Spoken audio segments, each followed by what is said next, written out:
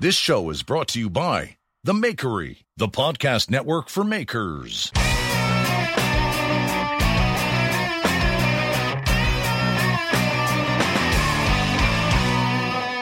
Guys, welcome to the Full Blast Podcast. I'm Jeff Fader, and before we get into it from my panel discussion from Maker Camp, let's just take care of a little bit of business. What do you say, everybody? Come on. I want to welcome aboard a new sponsor to the show. You've probably heard of them before, and I know that I've been dealing with them for quite a long time. Broadbeck Ironworks. Broadbeck Ironworks are friends of mine. Vince and Ryan are friends of mine. I've been working with them for quite a while, and they want to sponsor the show, which I appreciate. Let me just tell you about Broadbeck Ironworks. They make a 2x72 grinder that's outstanding. And I know what you're saying. Is this knife talk? No, this isn't knife talk. It's a Full Blast Podcast. But the 2x72 grinder is made for not just knife makers, but other sculptors, makers, woodworkers, metalworkers. It's a dynamite piece of equipment for your shop. It's got everything, and it's a 2x72 grinder, which is great if you're using 2x72 belts, which you get a nice long life. They're great. It's great for woodworking. It's great for sculpting. I know that David Madera has one. He's on board. Leah Arapach, she's on board. Keith Mitchell, he's got a Broadbeck. These are all not knife makers, and they love their Broadbeck. You can do it horizontally, you can vertically. It's great. And if you go to BroadbeckIronworks.com, there are some packages and discounts. Now, here's the thing. You're saying to yourself, what do you mean packages and discounts? Well, they have machines. They have machines that are disassembled that you can put together yourself. They sell them assembled, then you can just you get it home, turn it on, and it's ready to roll, or you can put it together. You also they have different attachments. They have contact wheels. They have different kind of grinding attachment, different platens, all sorts of different attachments that are good for not only your Broadbeck, but if you have different chassis, you can retrofit their attachments for your grinder. So if you go to BroadbeckIronworks.com and use promo code KnifeTalk200, you get $200 off any of their grinder packages. They have their grinder packages. They have the Max, the Premium, the Mega. It's for sure worth going to their website or following them on Instagram. Knife Talk 100 will give you a $100 gift certificate off, $100 off of their sharpening system, their surface grinder, and their leather sewing machines. Their surface grinder I have, it's outstanding. It's outstanding. And their sharpening system is a new machine that they have. It's really great. There's a lot of guys who are using it and who really love it. So go follow BroadbeckIronworks.com. Go follow them on Instagram. They're doing a lot of great stuff, and they are not just for knife makers. They have all their grinders at Forge and Fire, ladies and gentlemen. There are a lot of great knife makers using it, but also a lot of great sculptors and everything else. So Broadbeck Ironworks, welcome aboard. I'm looking forward to talking about your stuff because I use your grinder. My number one grinder is a Broadbeck. Next is Axe Wax. Axe Wax, all natural, food safe wax for your axe, for your wood, for your steel. You know how it is. It's great and it's all natural. Last episode, Andrew Alexander was wiping on his lips. He was using it as a lip balm. I mean, I don't know if that's what they meant it for, but I mean, he's still alive and kicking, so there you go. If you go to axewax.us, put in the promo code FULLBLAST10, you're going to get 10% off your order. If you're in the UK, UKKnifesupplies.com is accepting FULLBLAST10. If you're in the EU, Keith Colby at knifematerial.at is accepting Full Blast 10. If you're in Australia, if you go to Gamaco, that's artisansupply.com.au, they're taking Full Blast 10.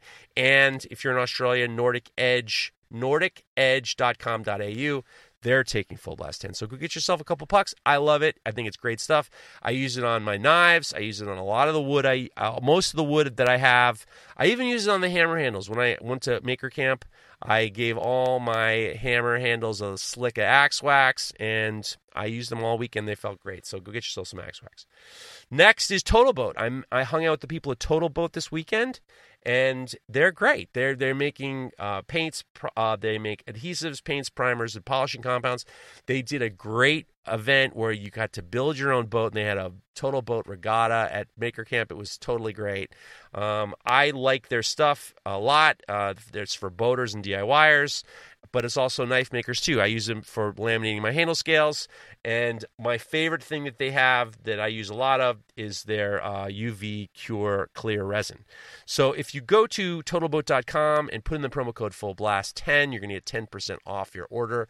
I definitely think it's great. A lot of guys are using it for river tables. A lot of guys, I mean, if that's an insult, I apologize to whoever.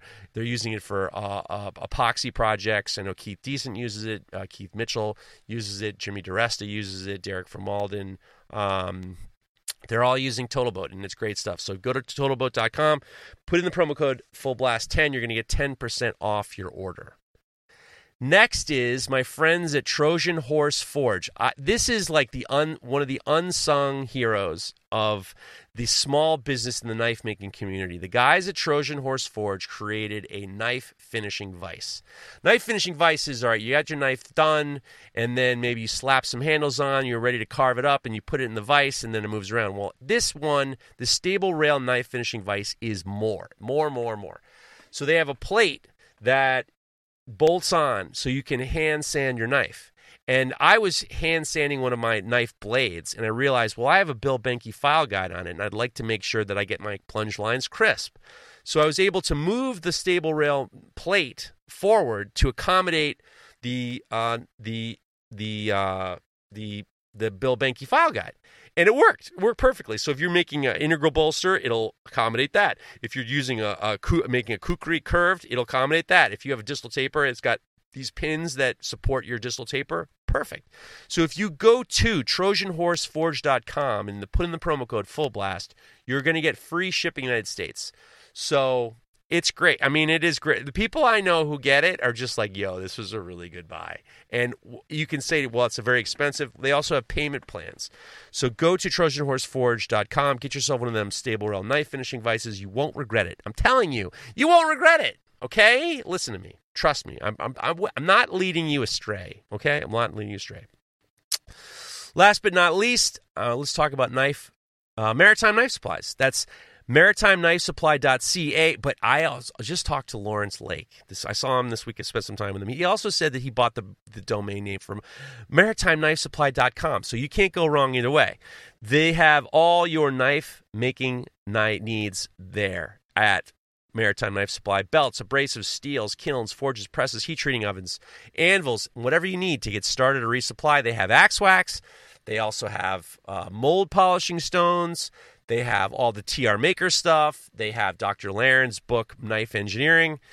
It's great. And if you go to and get yourself some abrasive belts, on the packs of 10, they have 10% off because one belt is free. So go get yourself some of that. He gave me some. They have some octagon steel, which is really cool. He has all sorts of different steels. He's always getting it in. And Lawrence is a knife maker. He is, as we speak, I think he's at the Rick Dunkerley class, the New England School of Metalwork. He's studying under Mareko Mamasi. This isn't some guy who's just like, this guy is learning from some of the best, and he understands your needs. And if there's something that you want, he'll take care of you. Like he'll say, if you're in Canada and you're saying, you know what, we really need this, he will try to figure out a way to get it to you. So he is great. If you go to MaritimeKnifeSupply.com or MaritimeKnifeSupply.ca, go get yourself some of that. I got some belts from him. I got some other things from him. He's the sponsors. He is a distributor for Combat Abrasives. He's got Rhino-Ed. He got it all. And if you're United States, you're going to say, why would I order something from Canada? The price is the same, and the speed is the same. You don't really notice. It's definitely worth it. So go get yourself some of that Maritime Knife Supply and support another maker in the maker community. It was great hanging out with you, Lawrence, and at Maker Camp, and I really appreciate your time and your energy and your help and your generosity, frankly. Thank you to all my sponsors. I appreciate it. I am back from Maker Camp. And I had a great time, wonderful time. It was a great time. The Blackthorn Resort was awesome. We had great food. Will Shear and Steve Pellegrino made a beautiful barbecue, and their other guys are making it. There was blacksmiths, and my boys, the Modern Forge, were there, and John Ariani and Cliff and Jesse and Carrie were there. Mareko, who blew my doors off. He was watching him make knives was really inspiring. I've known him for a long time, but watching him do knives, that's a whole another level. We're going to talk about that in Knife Talk. woodworkers and craftspeople and makers and sculptors, and it was just a wonderful experience. And we've been doing it for a long time. It is in Catskill area, East Durham, not far from where Jimmy DeResta is. And just give you a background. So the Maker Camp is on the Blackthorn Resort. It's like a campground. They also have rooms available, and they have a dining room, and they have events there. And Maker Camp started 5 years ago, and I like to say that it's, who cares why? But they started to have these maker events up there, and the blacksmiths, we all used to do it, and it's been growing and growing and growing. So one of the big features if you're on Instagram, you've noticed is there are all these wonderful photographs taken, all, of knife, best looking. If you're a maker and you want to give your best picture of yourself, you get one from Mark Adams. Mark Adams Pictures sets his booth up. He takes incredible pictures of everybody, and he captures this joy of these incredible people, and he's just outstanding. So Mark came up to me last year and says, I was thinking about, he listens to the podcast, he listens to Knife Talk, he listens to Full Blast, and he says, I was thinking maybe we should do a panel discussion. I was thinking about putting together a panel discussion. Would you be interested in leading it? I said, yeah, sure, no problem, and I'll talk about that in the episode. So we got everything together, and here's a little bit of, so we figured it out. I got some recording equipment from Jesse, and I got some stuff, and so we said, all right, we're going to do it. And I thought to myself, I'm going to do a panel discussion. I might as well record it for an episode. So we try to figure out a way to make it sound good and find a place, and because it was so crazy there, and everyone had all these, scheduling and everything like that, it was kind of hard to find a place that was quiet and it was warm. It happened to be like in the young 40s, maybe even early 30s by the time we got to record. So we did a panel discussion in a tent at night on the Saturday of Knife Talk, the Saturday of Maker Camp. So Mark and I went to Jimmy DeResta lent us a space heater, and we had to borrow someone's tent, like a big tent that was filled with sewing equipment, and we had to make it warm. And then we had to figure out, Keith Decent was helping me with the audio, and we tried to set it up to make a beautiful recording of this panel discussion. Mark had asked, he knew what he wanted. He knew what he wanted, and he let me, and he also didn't micromanage me. He had a good idea of what he wanted, and he says, you just do your thing. You just say whatever comes to your mind. And I had time to think about it. He had picked 4 excellent people in different avenues of making. He says, I want to do this panel discussion with Leah Arapach, who's an incredible metalworker, with Joshua Prince, extraordinary bladesmith and sculptor, Andrea DeLeon, who's another glass blower and metalworker and just jeweler and just a really talented person, and Keith Decent, who is a fantastic, interesting young artist. And we got all together in a tent, not like a pup tent. It wasn't when we were getting our sleeping bags. We just started like yammering on. We had a tent with a table, and they had the microphones. So when we started it was super cold. It was super cold. We did everything we could. Mark and I tried to do everything we could to get everybody at the same time and at the same place, and it was warm and it sounded good. So this episode, it was a great conversation. We talked about creativity. You're a Maker Camp. You see all these things. You see all these great pieces of equipment and techniques and stuff like that. And what do you do with them? What is the idea of creativity? How do these people find their voices? So we had a long conversation about finding your voice and the artistic mind and how you create, learn techniques in order to express yourself and to kind of put your stamp on something. It was a great conversation. The only problem is the audio might not be as good as I would have liked it to be, and I take full responsibility for that. So you're going to be hearing clanging in the background. That's the blacksmith tent that's like 200 yards away. We had like maybe even more than 200 yards away. The microphones were picking up everything. They were picking up the trucks. They were picking up, golf carts coming by. They were picking up grinders and MIG welders, and they were picking up all the things at Maker Camp. So stick with it. It was a great conversation, and I really, really appreciate Mark, who has just a great attitude. We're going to have him on the podcast. I wanted to have a conversation with him. Fascinating guy. He has a vision. We're going to keep this thing going. We're going to figure something out. Follow Mark Adams Pictures on Instagram. Follow Leah. You already follow Leah and everybody, and Leah and Andrea and Josh, and I'll have it in the show notes, and Keith. But without any further ado, here is the panel discussion that we had. It's not like the standard conversation because there's 4 or 5 people in there, podcast-wise, but it was a great conversation, and I hope you listen to it, and I hope you like it, and I hope you come to Maker Camp next year. Okay? All right.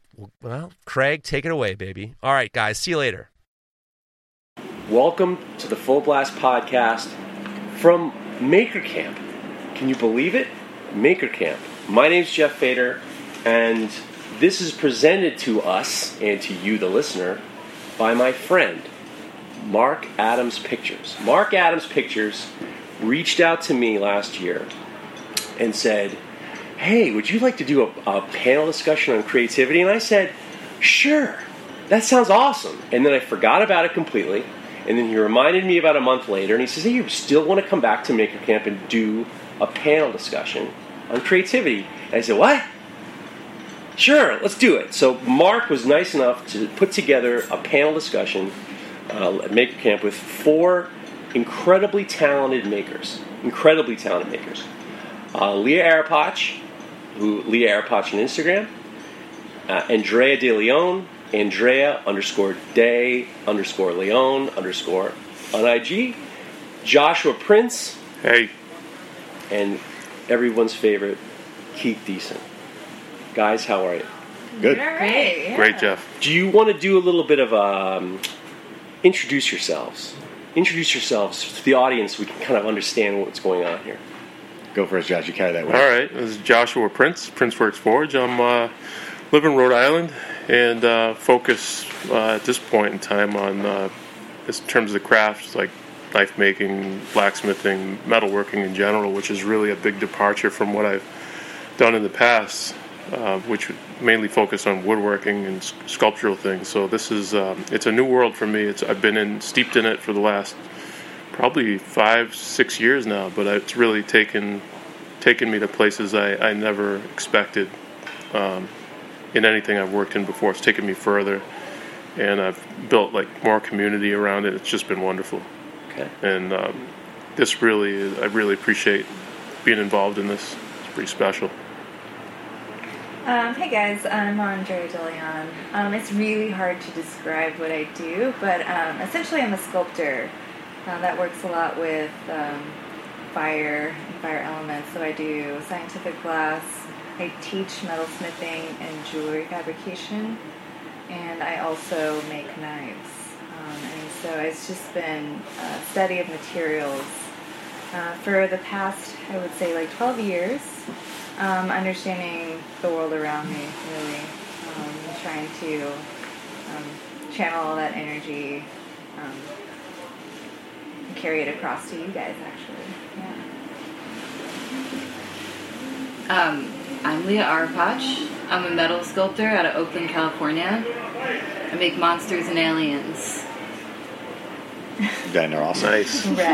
Keith Deason. I build art, I guess. I'm an artist, and I have background in woodworking and putting stuff together, and I just hop from genre to genre constantly and try to mix them all together to make good stuff. When Mark called me up and told me that he wanted to do this panel discussion, he had already handpicked the 4 of you. And really spending some time thinking about all 4 of you as craftspeople, as makers, as sculptors, as artists, I was very impressed by the people that he chose, because all of you have a very similar discipline in the sense that you've defined yourselves by your creativity and you've established yourselves a voice in the disciplines that you have done. Now we're here at Maker Camp. There's beautiful tools, and the people are showing you how to weld and how to use wood turning devices, and there's blacksmithing, and you're showing people the techniques in order to do these creative things.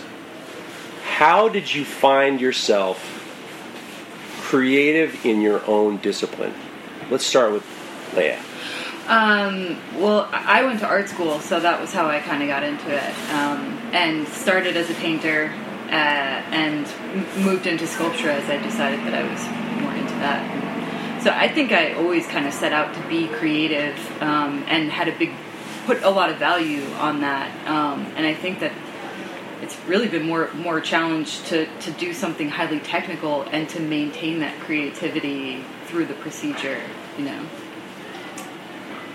One of the things that's interesting is learning the disciplines and then being able to impose your creativity with those disciplines and finding a voice as recognizable as your own. You especially, all four of you, have very distinct styles in the disciplines that you do. And I'm trying to kind of think about how we find our own voice, how we establish creativity. And with that said, I was reading this a few articles, and one article that was said was creativity is a novel step of being the first to identify that something might be possible in the first place. But innovation is the action of putting things into practical reality despite challenges, resistance, rather than just contemplating. So the idea is being creative. You can have the idea, but if you don't establish that creativity, are you being creative? If you're just talking about it. Is just talking about it enough? I think it is. Okay. I think that in the umbrella of creativity, that is developing the idea and the design, executing it's a little different. I consider executing it a process of more self-realization. For example, like you don't know what you're capable of doing until you're doing it. So, and then along the way, your designs are going to change because you're having a conversation with the material, trying to get that technical ability to execute what you want. But, you know, along the way you discover other things and it turns out like sometimes completely different than you imagined, right? So, in your experience as a young person being creative, how did you establish the direction that you wanted to go? Honestly, it took a while. I started out in architecture. I also went to art school. It was a design school, but the program at UT was really broad, and I never liked being cornered, right? So it actually allowed me to experiment with photography, painting, intaglio, sculpture, ceramics, and metals, and I just gravitated to metals for the physicality of it. And through that, I was just doing the assignments, but then you start seeing a common thread. And once you kind of establish like what you're attracted to, you start honing in on your concepts, right? I was never really like the artsy creative person growing up and in high school. It wasn't until later that I started getting a lot more sense of self-worth through what I was making. And then I just got addicted to it, really. It's interesting you say self-worth. Yeah. Because I was thinking about the difference between, and maybe it's unfair for me to pigeonhole people, but you have this, there's almost like these people identify as different things. Some people identify as artists. Mm-hmm. Some people identify as makers. Some people identify as, craftspeople. Mm-hmm. What you said was interesting to me because it made me think about why do we create? Mm-hmm. Why do we create? Yeah. Is it a sense of self-satisfaction? Is it not a sense of self-satisfaction? Is it in order to realize self-satisfaction, or are we looking for some type of approval? I think it's two sides of the same coin. Yeah. It is a way of being really introspective and externalizing all these ideas or questions really into a physical state, right? So you're actually like learning through making this thing, and a byproduct of that is certain validation, or maybe connecting with somebody else just through that same idea. Just expressing this thing might resonate with somebody, and in that way you're creating some sense of self-worth. And especially as a woman, you're like kind of trained to like have self-esteem only cater to one thing, but when you're externalizing it into something physical, it's not as ephemeral, right? So. It's a physical manifestation of your own, of who you are at the time. Right. Joshua Prince, you spent your time, your early days. Father was a Rhode Island School of Design professor. You had a table saw in the kitchen. Parents making dinner, you're sawing away. How are you finding your creativity blossom? I got through a lifetime of doing what I wanted and expressing myself, and definitely there's a lot of what I do is indulgent. It's something that I want to do for my own reasons, whether there's somebody to admire it in the end or not may or may not matter to me. Certainly recognition is valuable, but a piece of someone summed it up not too long ago, and I've mentioned this before, but it was Nick Angier, and he summed it up by saying, listen to no one. And the context of it was a discussion I was having with him on, do you think I should do this, or what do you think about this idea? This is a little unorthodox. He said, listen to no one. And that summed it up for me in terms of, expressing your ideas and pursuing the things that you want to pursue the way you want to pursue them. And I feel like that has kind of directed me throughout my life, but it was summed up so nicely in that statement. What's interesting about you, Josh, is you're in a field that's there's a lot of, it's not sculpture. The bladesmithing, knife making world is not sculptural.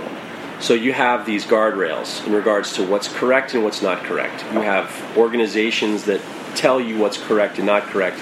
And I was talking about, and your work is I think that 10 years ago, you would have been vilified almost because of your unorthodox approach to bladesmithing. However, because your scientific experience and your technical abilities are so high level, you have been embraced as one of the most innovative knife makers in the country today.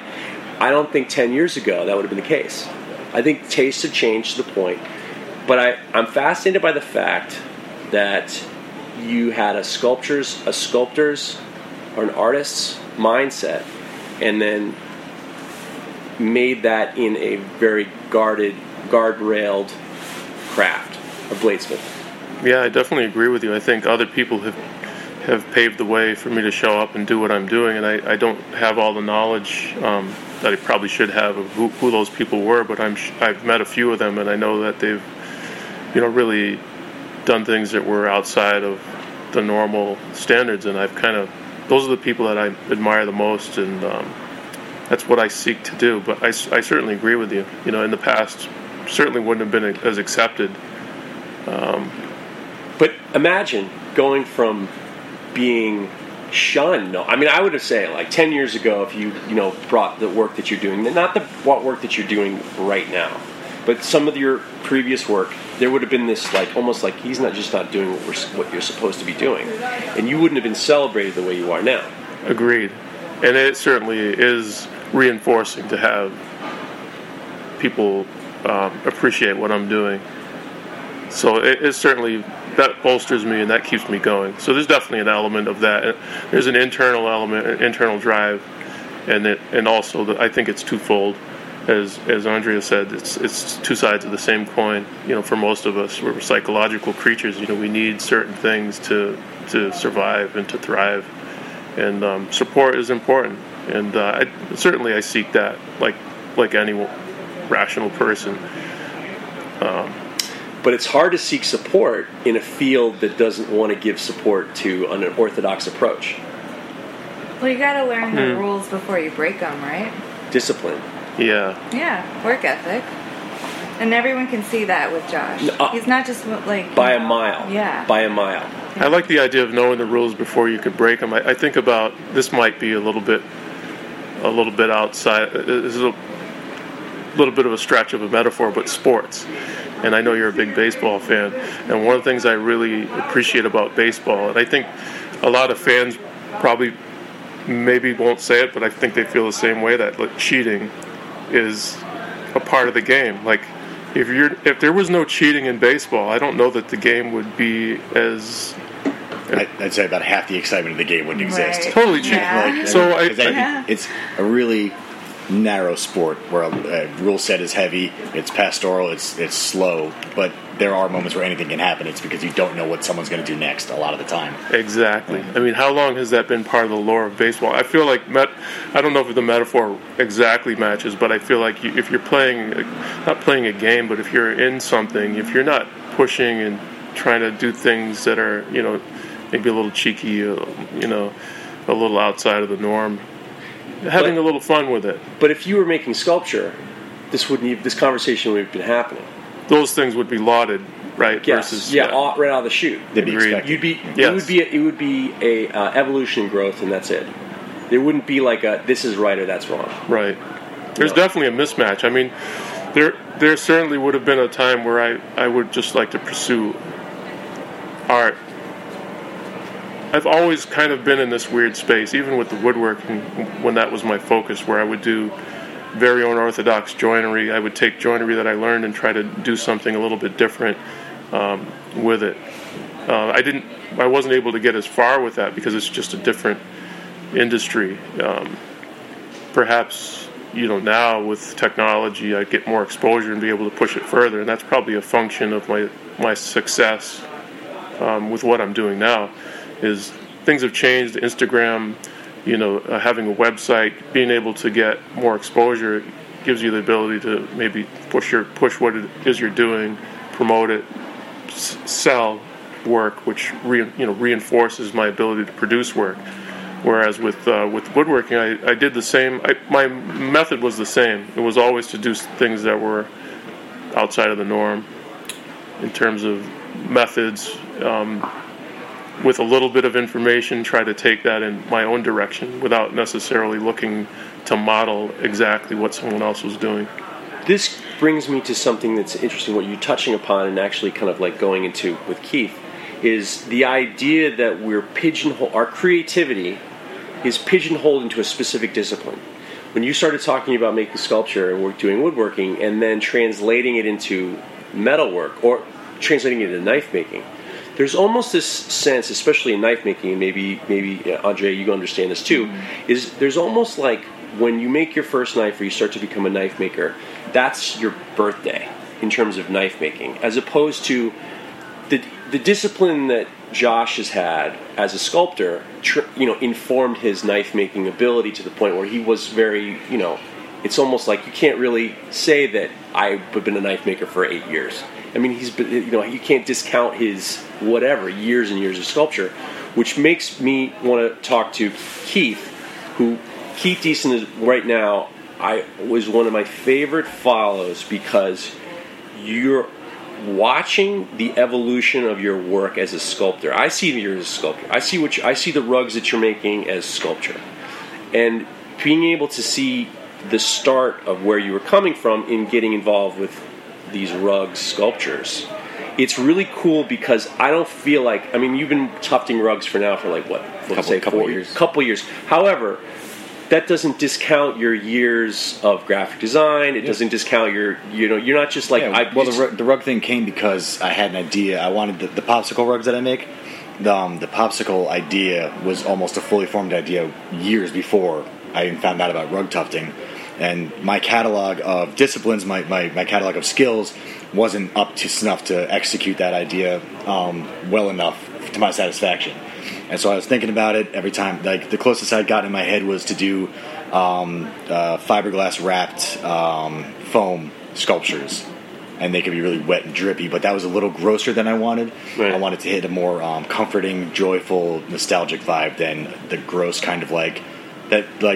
It's very popular in vinyl toys right now. Independent vinyl toys. A lot of them go very. There's Ron English who does a lot of this stuff. It's very kind of gross, teeth pulling back, lips pulling back, big grotesque teeth on a very cute character that's also a bit greasy. I wanted to avoid that because it had almost become tropey to me at that point. And so the second I saw somebody with a rug tufting gun making a rug, I was like, that's what I have to do to get this idea out of me and into the world. And so I ordered the gun, and months and months later, I finally got it all working. But yeah, But your trajectory has been that of a sculptor or an artist in the sense of there's this short steps. Every piece you make is the next step to your next piece. You're not just jumping around and all of a sudden doing like this. You have a very logical progression in your work, which I think is part of how creativity as artists is accepted. You want to see the body of the work. We want to see where people came from. Yeah. As artists. And what's interesting to me is in terms of creativity, I almost feel like, and this is just my opinion, I feel that that's the most pure way to express yourself, is to have, see where you've come from. To be able to show people, okay, all right, I just didn't do like an apple today, and then I just did a sword tomorrow. Yeah. There's like this logical progression. You can see where you've come from. And in terms of the concept of creativity, and Leah, your work is very similar, where there's this sense of growth as an artist. And I wonder, because the artist mindset is different than the maker mindset. Right? Yeah. Oh, yeah. How would you see, Leah, your work evolve? In terms of, in your mind, it's a motorcycle. Ladies and germs, this is like, we're doing the best we can with the audio. I'm doing the best we can. We're in it. Tell me how you've seen your growth as an artist. In your mind, when you're working on one piece, then you go to the next. Does that make sense? Yeah, for sure. Okay. Yeah, and I'm able to see myself on an arc because I know where I'm coming from and I know where I want to go.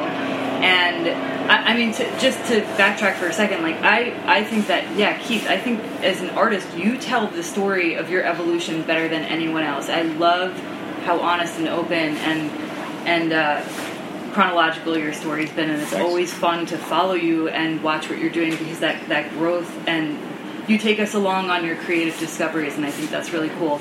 I kind of bury that stuff a little bit more, I think. Like I tend to not I'm not sure if I'm as good at telling my stories I would like to be, or if I'm revealing enough about my sense of discovery and where I'm going. I mean, I do feel like recently a lot of things have exploded at the same time. Like I'm starting to incorporate blacksmithing techniques, and then I'm kind of jumping into Damascus at the same time. I'm not making it. Joshua here has been nice enough to gift me some beautiful stuff, and we actually made our first Damascus together today. But there's a lot going on at once, and it feels a little intense. But where I want to be I'm at maybe the lower middle end of an arc where I want to be doing some extremely realistic. What I see my work as very cartoon-like compared to where I want it to be in the future, and I see the growth and the path ahead of me, and it's going to be decades, but yeah. What I like about following you is that it's because you don't reveal as much of the process. It's the reveal. It's like a surprise. It just jumps. The new work jumps out at you, and then you have to really look into it and see it and feel where you've gone and how you've done it. And I'm not a metal sculptor at all. So for me, it's really interesting because I'm like, it's almost out of thin air that you're pulling these concepts and putting them into the metal, and it's great. And I feel like if I was following along with the process, I'd be lost more with your work because metal sculpting is very it's very like nuanced. It's very scientific in a lot of ways. You'd be bored. Yeah, I'd be bored. I hate to say it, but yeah. If you were with me minute after minute, you make lots of really intelligent, dynamic, small moves, and it really shows in the end product. I tend to make huge dramatic shifts, which are more fun to follow along because I can go, I'm over here, 3 steps later I'm over here. But why do you give you the overview? Why do you say that? Why do I say that's what I do? Yeah. I am very linear, and I feel like in terms of evolution, especially in a discipline. Thought process, not so much. My thoughts are scattered, and I try to pull them from everywhere into the object that I'm making. But discipline-wise, I'm very linear. I want to get better at the carving aspect of the rug. I want to get better at the patterning aspect of the rug. I do a couple pieces in that vein, and I bring it all together towards the end. The paths converge to where I want to be, and then I'm losing my own train of thought because my thoughts are so scattered. Here's what interests me is that you have this idea of the evolution of the technique that you use. That's what you're talking about. Yeah, totally. See, when I look at your work, I look at it as the thematic decisions that you've made from the ice cream pop that looks like that you first started doing the tufting rugs. If you don't know Keith Thiessen, I interviewed him a couple while ago, and he started right when he started to do these rugs that were based on the cartoonish melted ice cream pops that you'd get from an ice cream truck, and they were amazing because it was the idea that they were a rug, but then it was you get an ice cream from the ice cream truck, and then you open it up, and it does not look like the packaging, and it looks like eyeballs are all fucked up, and everything looks great. And good description. What I noticed is when I look at your work now, I notice, and I think that Leah is right. You've been very generous with allowing people to see your evolution, and I feel honestly, and I'm not just saying this, I feel like a privilege that I was able to see from the beginning to where you are now, and I don't think that it's scattered at all. I don't really think that the technique is part of the artistic decision. I think that that's just part of the growth of you as an artist. I think the thematic decisions that you've made are very, very, very not scattered whatsoever. To the point where now you go from you did the Sonic the Hedgehog and Spider-Man and Batman and stuff like that, and now you're starting to make these pops of these, landscapes and microbes, and it all makes it doesn't seem scattered whatsoever. I love the animal cell. That was fantastic. That was good. Immediately recognized the... Jeff has the plant cell. Which I have the plant cell, which... Love it. I forgot to bring. I mean, It's such a crazy idea. It's aging. A popsicle made out of It's that. collecting dust on the wall. It's growing in the Yeah. So, I mean, this is what's interesting to me, and I think that, Mark, when you came up with this original idea, in my mind, the idea of creativity, I see it almost as in, like, talking to people, because a lot of the people who come to Maker Camp are maybe, this is their first time doing any of these things. We're sitting in a room now where there's lots of sewing machines, there's the next tent next to us is the welders, we're probably going to hear the MIG welders in 5 minutes, they're learning these new techniques. And it's what you do. You can learn the techniques, but then what are you going to do with them? Is really what I thought when in regards to this kind of panel discussion. Okay, you learn how to MIG weld. Okay, now what? What are you going to do with the MIG weld? That's actually a huge part of my demo, actually. Is like, it takes so long just to get the techniques down, the foundations, that then once you learn them, it's like I'm still trying to figure out my voice in glass, like, and that's a common thing that a lot of glass blowers tell me. Like, as soon as like you start actually getting really good at it, it's like your body gives out. Really? And especially the furnace glass blowing. Right. When it's really physically taxing, but that's like where it comes in, right? The skills mitigate like all the problem solving you're doing, and you're just basically executing it. So that's partly why I dabble in so many different mediums, is because as a sculptor, it is my job to know how to do anything, whatever it takes to make my idea come to fruition. I agree with that's a wonderful thought. Yeah. You are extremely cross-disciplinary, and I have to be. I see your work: sculpture, glass, steel, jewelry, your blades. Like, everything tells the story of Andrea, but just in different mediums. And I think that's such a, you.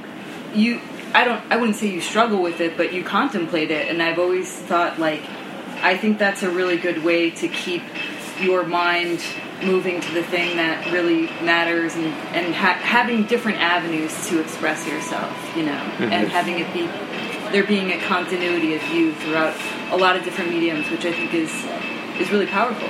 That's a much more eloquent way of what I was trying to ramble into before, was to say, yeah, the idea for me is paramount. So in order to get to the idea, I have to excel at the discipline. I have to learn and become an expert, or at least good enough to get the idea to where I feel like it's being done justice by the process. And then, so it's like I have to have all these different, pull from everything. All the disciplines I've ever learned, is you bring it into a new piece. Like, I can bring some woodworking to something I learned in rug tufting, or something I learned in sculpture, and just finally get to that final idea and have it done. It's our job. Yeah. I think one of the most valuable things that human beings do and some of the biggest leaps forward in whatever you look at is being able to synthesize information. And you can kind of do that by a collaboration, but usually it's done by, especially with what we're doing, because we're on our own, is being able to have these different outlets of learning and then being able to combine those and synthesize them into the work that you're doing. Yeah. As you described, woodworking and mechanical, like a mechanism, because I've seen you do some mechanical things with your woodworking. Yeah, it's I've always seen design the process as kind of like, it's the negotiation. Creativity for me is the recognition of your idealized world, with that object in it that you want to have, or with that idea being fully formed. And then you need to design, and design is the negotiation between your idealized world and the real world. That is that's the process. That's how you have to do it. You have to arm yourself with the tools, and you have to have a roadmap, which is, I guess, more the design. The process is the tools, and then you set off, and you have to get to where you're going. So there's one thought that is, what you're just referring to is the innovation. Yeah. Creativity is the coming up with the idea, and the innovation is executing what you're trying to accomplish. Yeah. Back to Andrea, one of the things, or unless you can keep going, you guys, trust me, you guys go, whatever you got, you're having a good thing without me. I would leave them, I was stepping the fuck away. So, but what was interesting to me is, especially Leah, what you're talking to Andrea about is cross-discipline, being cross-discipline. I almost feel like it's unfair that we have to have these crossing, she's a glass blower and then she's a metal artist, or then she's a jeweler and she's a knife maker. I almost feel like it's unfair for you to have to be, I want there to be one word for it all. And I'll tell you why. That's the first thing I mentioned. I'm like, I don't know how to describe it. This is the hardest part. Because it's called being an artist, though. Well, whatever you're doing now. Depending on what you consider discipline, who isn't cross-disciplinary? A metal worker who can make a knife or a sculptor is cross-disciplinary, even though they're a metal worker. You narrow it down, you're still hopping between processes and genres and ideas, no matter what you're doing. It's just the scale at which you're doing it is different for everybody. You can have somebody who does very traditional woodwork, and they're still incorporating design ideas from multiple processes and techniques to get where they want to be. It's just, it's not exactly genre hopping, but it is cross-disciplinary to an extent. I know, but I feel like it's unfair. I agree. I'm just trying to pay the bills. No, I'm not saying you're being unfair. I'm saying that it's unfair that there has to be these pecking orders in terms of defining you as an artist and how much time and energy you've spent in all these different things, as opposed to the person that you are creating all this work in general. I'll tell you why.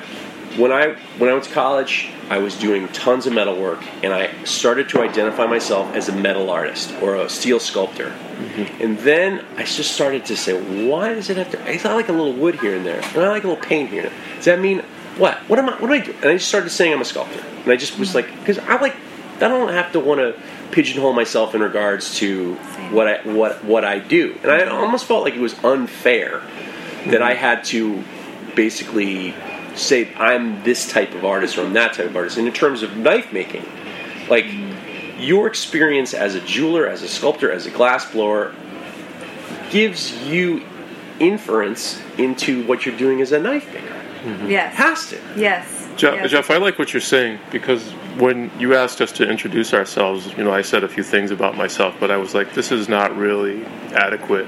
I'm not a knife maker. I'm not a blacksmith. I'm not singularly any of these things, and I don't think any of us here are singularly identifiable in a particular way, but it is a little unfair. You have to say, well, I'm this. Right. So that to try to convey a definition to someone else, but internally I don't think of myself as a knife maker or a blacksmith or really a sculptor. Yeah, well, if you're an artist who can describe themselves in an elevator pitch, then I feel like you're doing something wrong. It's okay. Here's a few words. That they were criticizing me for is to work on that one sentence thing, and I'm too hungry for that. You say it, but you don't believe it. By the time I'm done with the sentence, I'm already something else. Exactly. Like I said, and a lot of it has just to do with my super weird, not straight journey. And when I just got out of college, my objective was to be like a sponge, to learn all these things, to get paid to learn, so that I could, and I was really dedicated to my artistic practice. but the reality is also, like, I need those bread and butter items to sell. And that's kind of why I, like, went to do a scientific glass apprenticeship. That's why I hustled the knives when I was back in Austin. That's why I taught, and that was flexible enough to, like, I started doing props for movies or whatever would come at my way. I would take it, and then it's that years later that experience would help me execute the conceptual sculpture, which I know I'm not, like, that well known for.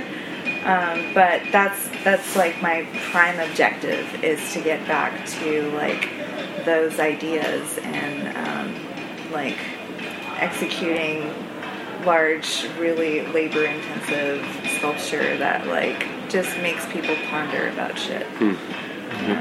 Leia, were you gonna say something? Yeah, I was going to say that I think the way that we look at ourselves and define ourselves, even how we introduce ourselves, actually says a lot about who we are as artists. Because I went in and was like, this is my precise thing that I do specifically, this is my lane, and I'm unwavering in that sense. And I think that is very much so my personality, like control, tightness, specific point that I'm trying to make, and so, like, listening to you guys define yourselves and talk about how you see yourselves creatively, it makes a lot of sense to me because I'm familiar with all of your work, and I just think that there's a correlation there, you know? Yeah. I go with artist because it's the umbrella term that people don't know how to argue with. You know, because they're like, an artist can be a guy screaming at a building in the middle of the city, and, like, you can't argue with it. You know, as long as he's calling himself that. So it lets me get away with a lot more. It's and for not art, or if it's for science. You can get away with anything. Yeah, exactly. So it's like, because I've been a maker, and I've been a woodworker, and I've been a designer, like, and I'm all those things now. So as I keep progressing, the only thing that applies to everything I do is being an artist, because I'm always trying to express my own voice in no matter what I'm doing. Even right up to now, I've been having invention ideas and doing product development for niche tools, and I'm trying to make every step of the process an artistic step of the process, so I can have my voice be part of product development, as opposed to just a sterile manufacturing process that I would absolutely kill me if I had to do it constantly. So it's, at least I can talk through the product a little bit and present some sort of idea. I have a toy idea I want to pitch you later. Okay. Go ahead, pitch her right now. Let's do it. That will be out there. He's like, yeah, someone's going to take it. Yeah. Fear is the mind killer. Come on, man. Just tell everyone it's already patented. You know, It's already patented. Yeah. So my idea is a cup holder helicopter joystick that you can like fire. You can fire, like, you know, that Bluetooth into your stereo, so you can, like, when you're a frustrated driver, you can, like, you strafe them, or, like, launch a couple of missiles. Oh, so like, I see what you're saying. Like a Nerf situation? No, Well, I mean, it's simulated. It's like a TV break. He's talking about, like, a 1980s kind of computer controller joystick. Flip a switch and launch some sidewinders. It has haptic feedback. It has sound. I can picture it right now. It plops right in your cup holder, because that's where your arm is. Yeah. And when you're mad, it's like when you're a little kid, and, like, you ever hold onto the handle in the backseat of the car when your parents are driving, and you pretend it's a little bit of a joystick, and you're the one doing it, you know? So, like, that's like that. You're there, and you're like, this guy won't fucking move out of my way. He's going 10 miles an hour. Sort of passive aggressive. He likes it, Josh. He likes it. Listen, I'm already playing with it in my head. I know people will be into it. Yeah. It's like, it's just exactly as you described. Like, hell, you could pair it with a Bluetooth little projector for a HUD display in your windshield that actually plays like a video game. Yeah, that'll probably get. No, the disclaimer is you can't do this when you're driving. Like Waze says, hey, don't, even though you're pushing all the buttons and trying to change the address while you're on the highway. Road rage for sure. It's like you remember the TV brick? What's a TV brick? It was a foam brick. It was back in the 70s or 80s. It was a foam brick, and when you were pissed off about the news, you could just freaking hurtle it at the screen. I need that in my life. Then again, the TV took a lot of abuse at the same time, because you had to beat it into, like, horizontal hold and vertical hold. So change the channel with pliers anyway. Yeah. All the analog stuff was. I get physical with my laptop now, because I'm habituated to, like, beating up technology until it works. There's no moving parts in that smack, and it doesn't do anything. That's why I've stayed away from computers, because you can't hammer it. You want to punch it, don't you? Like, you can't everything. I'm sorry, I'm not aggressive at all. But these are just ideas. Oh, I am. Sidewinders to the, that's what it is. car in the left lane. I got you. Actually, this brings me to something, especially what Andrea was saying about making money. I feel that, and I was talking to Andrew Alexander last episode, and he said to me if you could do one thing or the other, making sculpture, making knives, which would you do? And I said to him, well, is money involved or not? Are we talking, is money an obstacle? Like, is money an obstacle for what you want to, how you want to execute your creativity? And he said, well, money's always an obstacle. So I was like, all right, we answered the question, so forget. I'm opposed to you. You guys are all very talented, very creative. You've had your own voices. Money is no longer an obstacle in this scenario. How are you going to establish your creativity? What are you going to focus on in your life? What are you going to make? Okay. Is money not an object because I have all the money? Yes. Or because you have enough money, or I don't need any money? You have now enough money that you do not have to worry about your bills. You don't have to worry about anything. You can just create and do exactly what you want to do. And don't say like I want to like throw. You can say whatever the fuck you want. Be honest with you, but I'm not going into any high conceptual shit. That's not. No. But I mean, like, what would you? When I'm saying I'm saying if you could do what you wanted to do right now, like in your shop today, and all your bills were taken care of. I'm not saying like I had zillions of dollars, but like your bills are taken care of. You can go into the shop today and work on something or make something. What would you work on? I hate to say I'm kind of there already. I make enough stuff and I sell enough stuff and I do enough shit for money where I'm actually like comfortable enough where what I've done in my career as an artist is I've tried not to create things that need to be sold for money, that need to conform to an audience that will buy them. I've tried to bring people towards what I'm doing and convince them that it's worth the money and then sell it to them. And I take a large hit on pricing because of that. I sell the rugs for between like $250 and $500 or $700 depending on how big and how complicated it is. And I've been told multiple times by multiple people that they should be $1,500, $2,500. And I get that no one's going to pay that, but in process I can do that and be comfortable. Comfortable for me is a different thing than for a lot of people. I barely ever buy new clothes. I eat peanut butter and jelly twice a day. Like, I don't really spend a lot of money. So when I do spend money, it's in the shop on the projects. So I'm kind of there. So I'm doing what I want to do. Wow. Congratulations. Yeah. That's awesome. It's creating a customer. Insanely lucky. Extraordinary. It's insanely lucky. And that's an ability to translate. That's why I show so much of my process, and that's why I explain so much of the ideas that I'm going through, is because I need to spark in people how important it is and how much thought goes into it, and why the work is valuable, so that they will come to me. They'll come over to my side and appreciate it the way I appreciate it when I'm making it, and then want a piece of it. Same. Yeah, I want to show the process, and show them like this is why the price tag. And it's very difficult. The only way I could possibly do this is because of social media and the internet the way it is now. I'm not a gallery artist. I will never be a gallery artist. They do not like me. They do not like the way I do things. It's a giant circle jerk. It is, and it really is. Some of it's okay, but for the most part, it's its own world, because it's a capitalistic financial world, and that's the whole problem. That's the whole conceit of this question. Is like, if you didn't have to participate in that world, how would you go about being an artist? Look, I've said it once, I said it a million times. Gallerists are pimps. They are. Yeah, but they're pimps. I have no love for the middleman between creativity and the buyer. I have no love. I've not zero love. But what I'm saying is, I'm freeing you now of your financial shackles. You can go make something. What do you want? What are you going to make? I'm going to make an alien. Okay. So you're going to keep going doing what you're doing. I'm going to keep going doing what I'm doing. But I would say, ironically, like, I'm moving more towards a place where I'm trying to make affordable work. And that's not because I'm trying to increase my sales. It's because I want more people to be able to afford my work. Right. That matters to me. Approachability. So I'm actually making more money, appeasing people a little bit more, and I get a lot out of that. It's not really about the money so much as it is that people can have a small piece of my work, and that, like, I get to hone my craft doing 5 of the same thing and getting 5 pieces out of the same design work.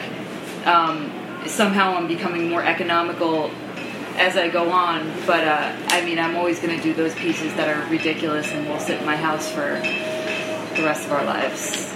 That's interesting that you say that, because you have the ability to pick and choose whether or not you're going to make stuff that I'm going to make it because I know that no one's going to want it and I'm going to keep it in my house, but this is what I want. And the fact that you don't have the ability to be like, I need to, like, cough it up today. you know. I mean, I would if somebody wanted to pay for one of those, everything in my house is for sale. There's nothing is there's probably pieces, but I don't understand what you're saying. But you're saying that you know that like there's some things that are from your heart that might not be something that a collector would want, or something like that. Every single piece. Yeah, no, but she said. I mean, what you said is also good. Right. What I mean is the person that for me what I want to do, I have this vision of this this prehistoric Nautilus piece that I haven't even started building the model of. I already know it's going to be ridiculously expensive because I want to make it crazy detailed and wild and something I've never done before, really complicated, a larger piece. It's going to be expensive. It's going to be really expensive, and I know I'm going to sit on it for a while. But I need to do it because that's what I feel like building, even though I'm going to keep it around for a while, probably. Andrea, now listen. Yeah. You've gone through all the learning and the schools and everything. You don't have to pay your bills. Yeah. What are you going to do? 100% installation and sculpture. Talk to me. Tell me about it. I mean, I'm going to try to tap back into that, creative juice and adrenaline that I had in undergrad. That, I had obviously I had, grants and stuff to put me through school, but it fuels this, like she said, you're going to do it because you have this need right. to kind of externalize all this conceptual stuff, and I want to create I used to do a lot more installations, but if you think your monsters are hard to sell, try selling a whole installation where you're changing a space. Right? Yeah. But in that same sense, if you've ever been to a James Turrell exhibition and you're walking into a space that's designed for you to have a certain affect, right? It's designed to move you in a specific way. Right, and I mentioned this during my demos, especially last night, where I just want to make the viewer appreciate the stuff we take for granted all the time, the core quantum mechanics that we're still trying to figure out our relationship with this universe, and that's all I'm trying to do is trying to explore that. So, and my way of doing that is manipulating materials through thermodynamics, right, which includes the heat through glass, metal, whatever it's going to be, to explore this idea of energy isn't created or destroyed. Are you frustrated that you aren't able to do the work that you want to do? Yeah, totally. Really? Yeah, of course. But at the same time, I have to carve time for it. Right? I have a lot of friends that are grinding, especially up in Chicago, that they're just going to do whatever it takes to make their work, right. And they're gonna suffer, sacrifice a lot of things, and I have sacrificed a lot of things, including relationships and certain being at certain events, like people's weddings, because I'm just, you have to have that dedication. To do something, but it's Neil Kimimura even told me this is a long game. Yeah. So you just have to put in the work. Anyone that wants to try glass blowing or knife making, go for it, do it. But it takes grit to get through this. I feel like that's something that's very unspoken. That concept of the long game, because even the desire to be more proficient in the things that you're doing and to be able to express yourself in a way that is more than you want it to be can be frustrating, the fact that you're not at the level that you're hoping to be. And I don't think that a lot of people realize it takes a long time to do this stuff. Yeah, and everybody's if you don't different. Come from money. I know a lot but of people everybody's that are different. Successful. Every human being has different reactions to everything. There's some people who are just not. I mean, my wife says all the time, "I'm not creative." And she says, "I'm not creative." I'm like, "Yeah, of course you're creative." There's certain people who have these feelings that they're unable to get to a point that they want to be, to see other things, they want to be able to express themselves, and they don't understand how hard it is and how long it takes to get there. And I think it comes with age. Yeah, it does. Yeah. patience. Actually, there's a pretty famous class where it was the one that told me that. Like in the music industry, it's like you get fame in when you're early 20s or something. But as an artist, like some people don't get famous till after they're dead. And that's mostly the case. And with architecture, when you're in architecture school, most architects are referred to as late bloomers, where they don't go to architecture school till later in life. Like there's not a lot. And even that takes like 10 years. Yeah. To even start building a name for yourself. And architecture is another. It's a fascinating thing because you're sculpting space. Yes, that's right. Time is part of and also people's lives are in your hands. Right.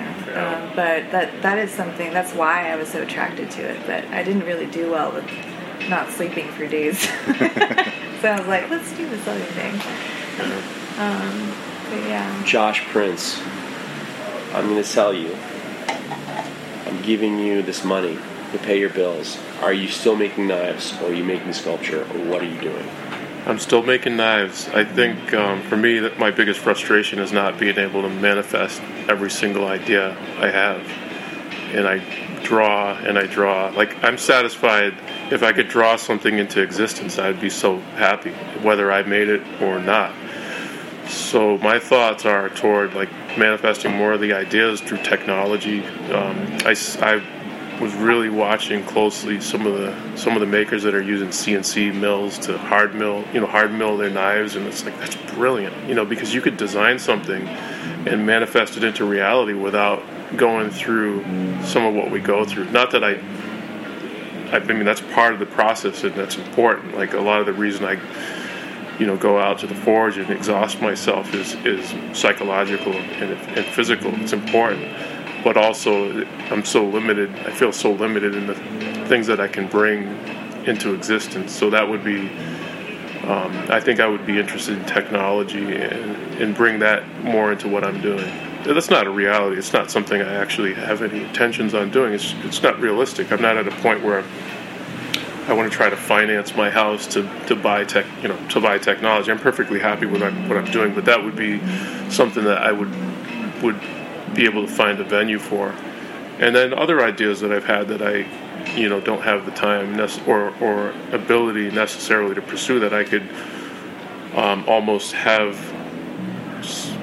someone else assist me with it. Because I think it goes to the question you had earlier about is it enough to have a thought? Is that creativity enough to have the thought and not execute?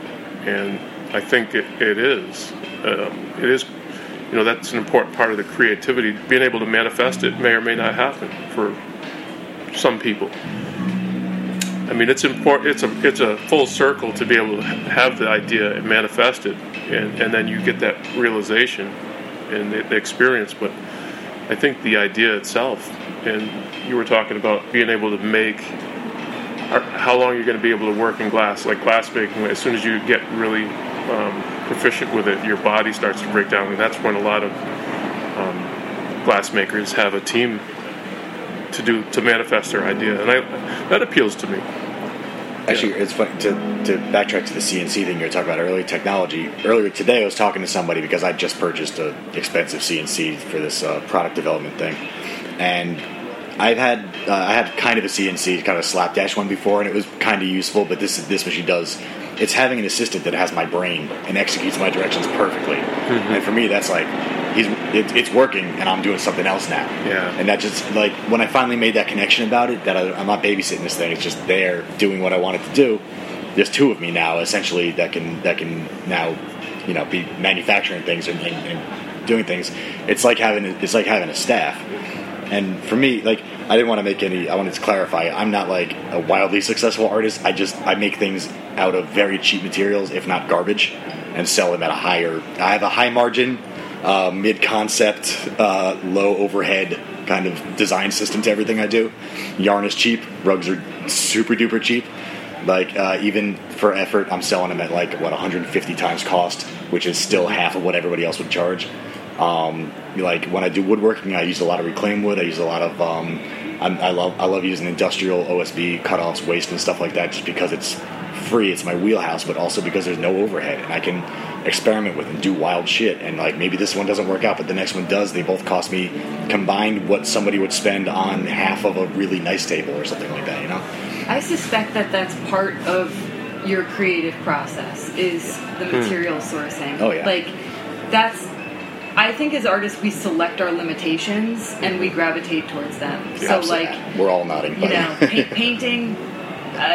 No, I wasn't. No, I couldn't find my limitations. I couldn't find my creative voice.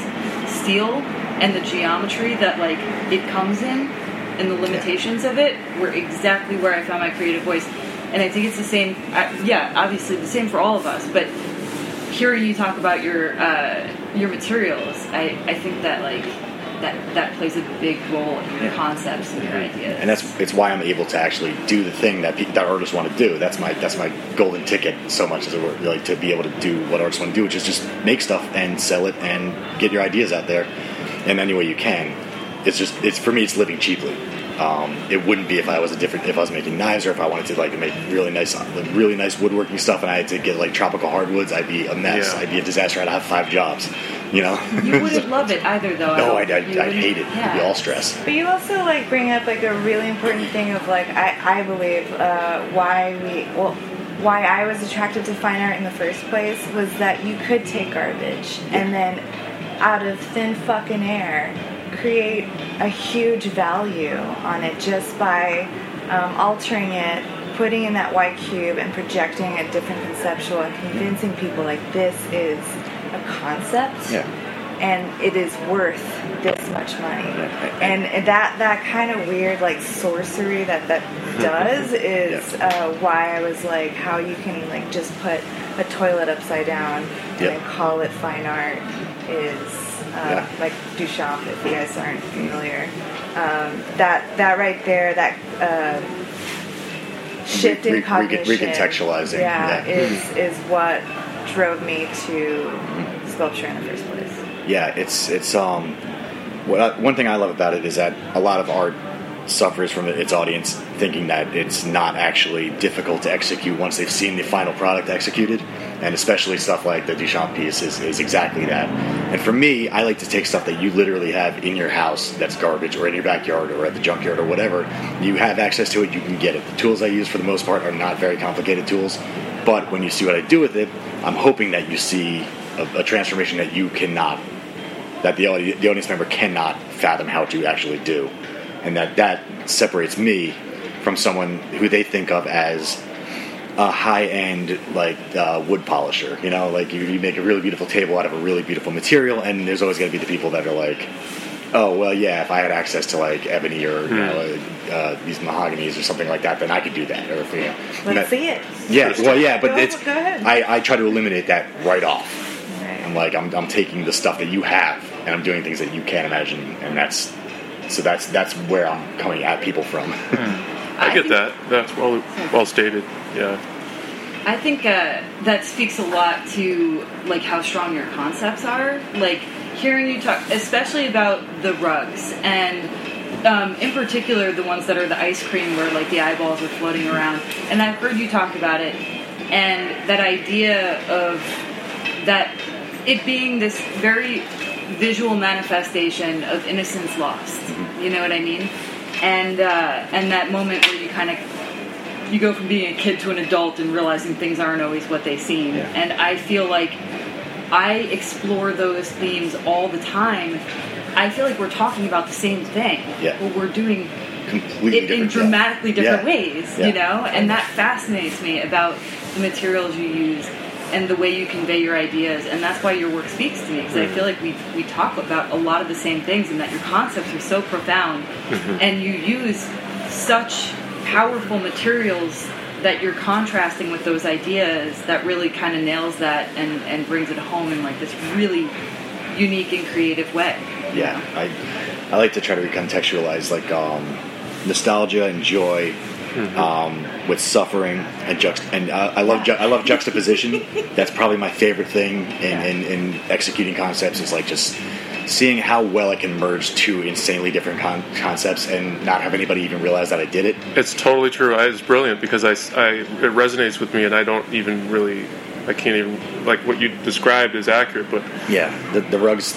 Yeah. When I visualized them for the first time, it was a mixture. It was that pang that you have in your heart. It's the and you don't know if it's nostalgia or joy or sadness or recognition of, like, whatever it is. It has all of it. you would kind of But like it's a very laugh and say, specific "Wow, that feeling. sucks." It's an indescribable note that it hits with you, but everyone knows that note because everyone feels it at some point. Yeah, It's what it means universal. to be a human. Yeah, You know? And that's very, We can all connect with that appeals to me. That concept of everything at once Yeah. becoming this thing that you can't even describe, but you know it in your soul as a person, who you are and what it is. It's defining for almost everybody. And with the America and capitalism and ice cream and all this kind of stuff, for us, for my audience, and for me especially, I can reach them and talk to them through that conversation that they already know the language of because they've experienced that, and then bring it all together. That's what you learn in art school, is how to communicate with.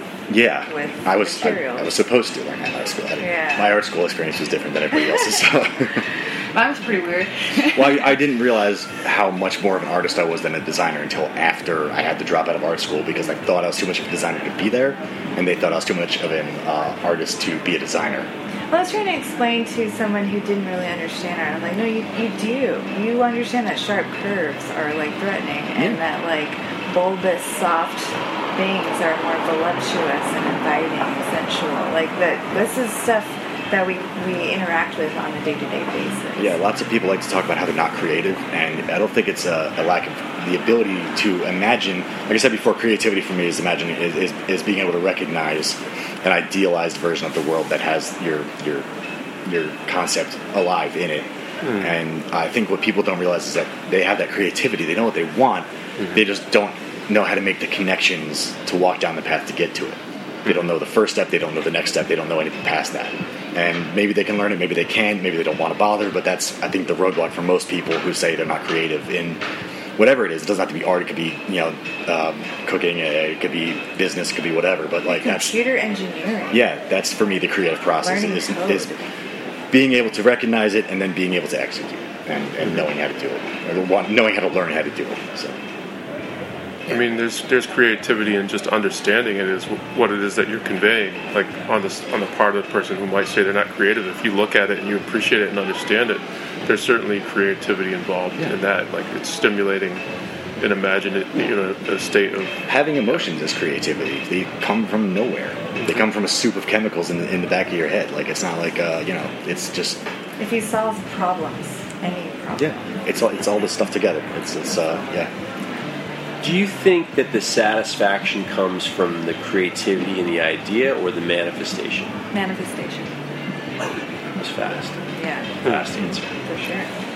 Yeah, I feel that the urgency and the desire come from the concept, and then the satisfaction definitely comes from the varied level of success or whatever it is. I mean, you can fail on a project, and it's totally unsatisfying, and then 5 years later you realize that your success and whatever you're working on now is hinged upon that failure, Yes. and then that failure becomes satisfying. It becomes part of your art and your artistic language. So it's like it can come at you at any point in the process. I feel 100%. like. Yeah.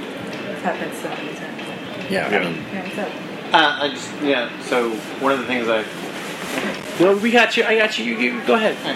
So one of the things that I was thinking about when I was thinking about putting this panel together was, since we all met in the maker context and have varying degrees of education or experience, the balance in your creative process of the finding your own voice, and I think a lot of makers don't find their own voice for a long time because they're not able to separate themselves from the technique and find how they want to use that in the totality of their existence. Where, okay, we're going to make a table, but that table is going to be representative of this style that they've seen someone else make, but how do they transition from that point to finding their own voice and expressing it both in the material and the concept they're going to.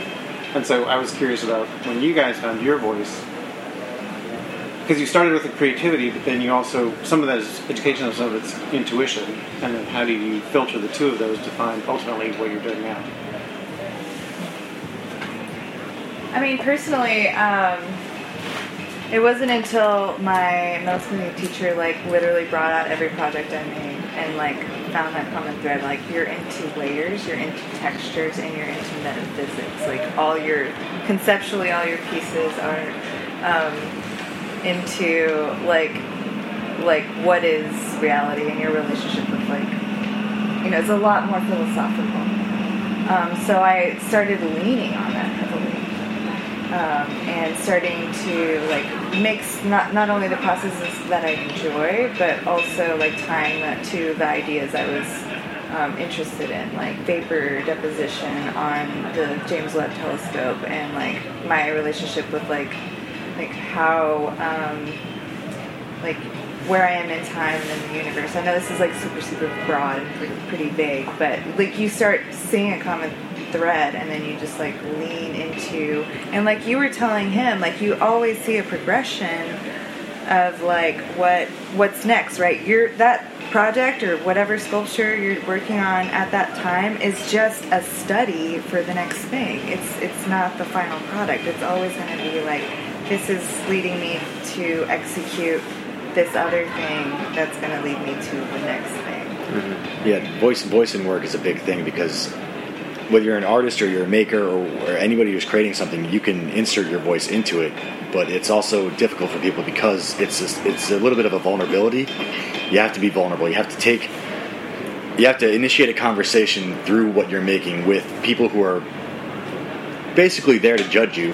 Like, if they're buying something from you, if they're looking at it in the gallery, whatever it is, they're there to make a judgment on your work, and you have to open this conversation yourself and say, hey, this is what makes my brain tingle. Like, this is you have to let your strengths and weaknesses through your process become idiosyncrasies in your work that tell a story about who you are and why you're doing what you're doing, no matter what it is you're making. And if you don't have that, it's easy not to have that out in the forefront and embrace it, because it's embarrassing, or you don't recognize it in yourself because you're not introspective or anything like that.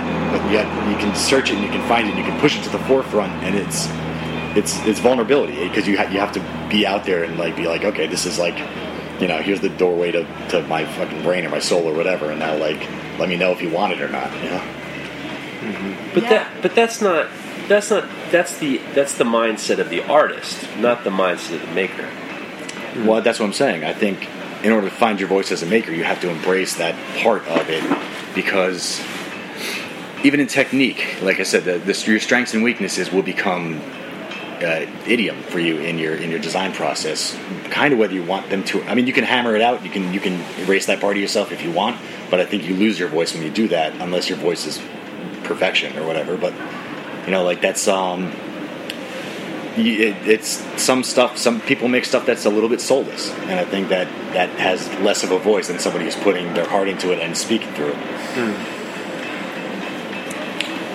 Thinking about the question I asked a while ago, if you could make whatever you wanted without having to worry about money, I don't necessarily think I ever made anything I ever truly wanted, and it was all based on commercial decisions. It's all compromise. I compromise. I believe that there's not one sculpture that I made that wasn't a decision based on being a consumer buying it.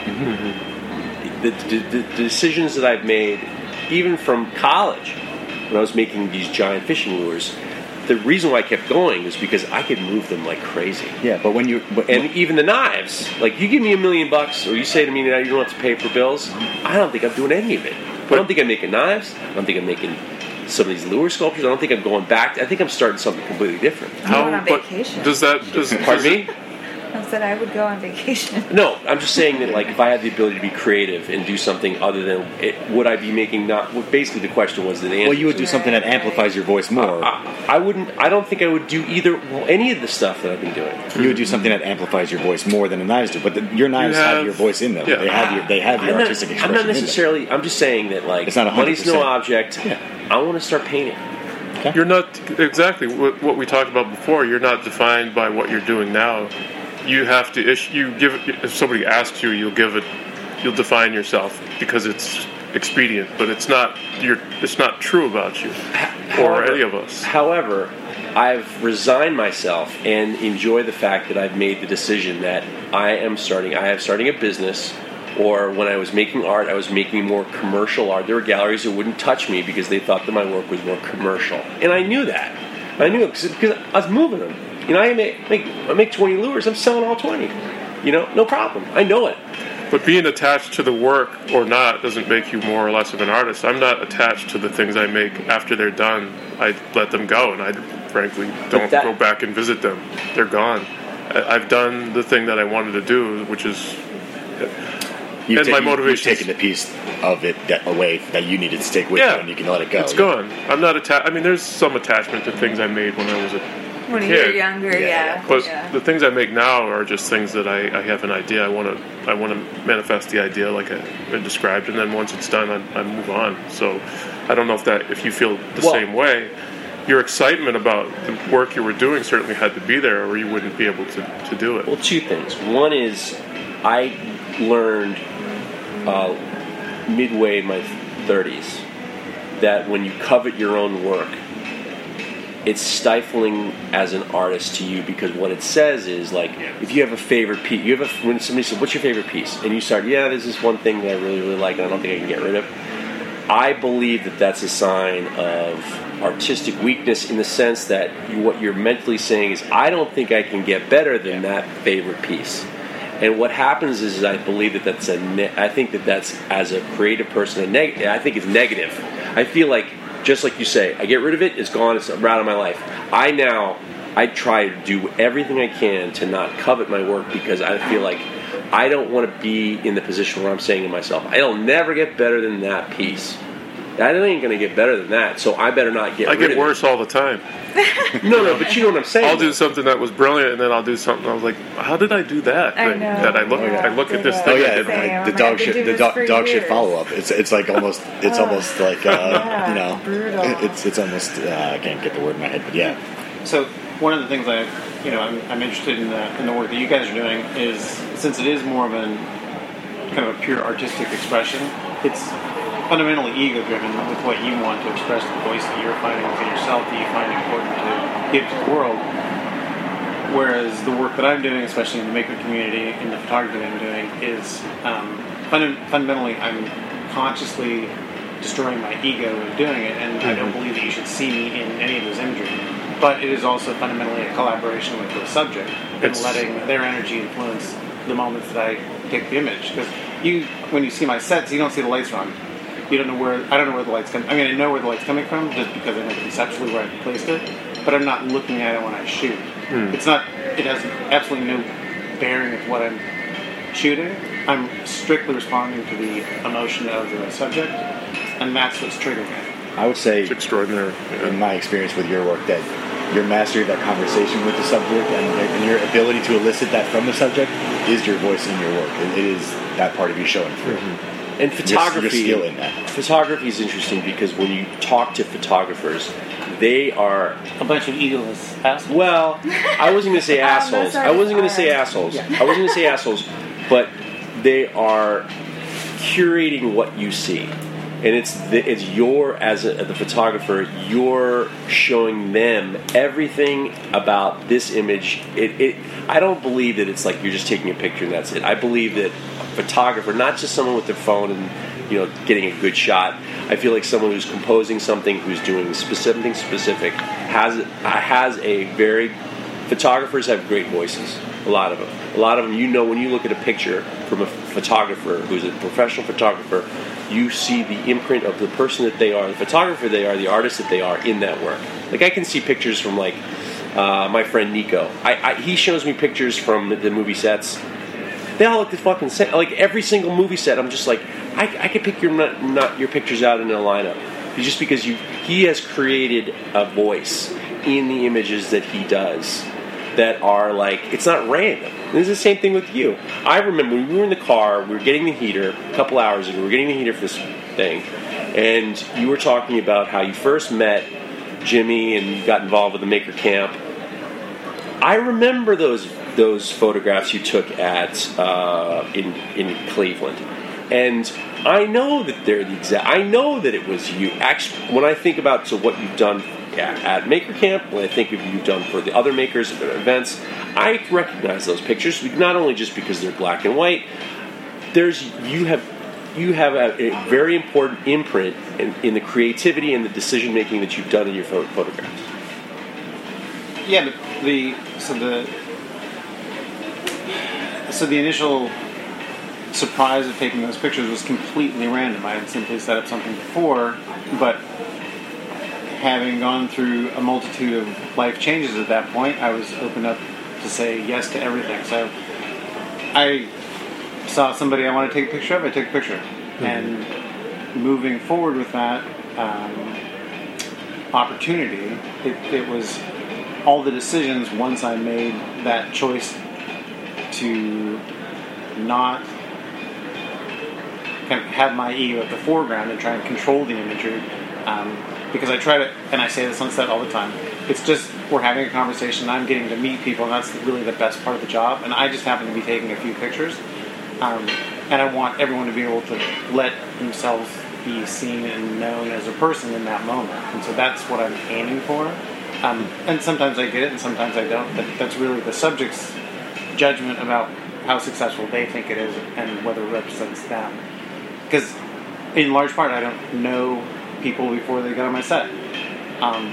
But every decision I make is with the intent of that single goal moving forward.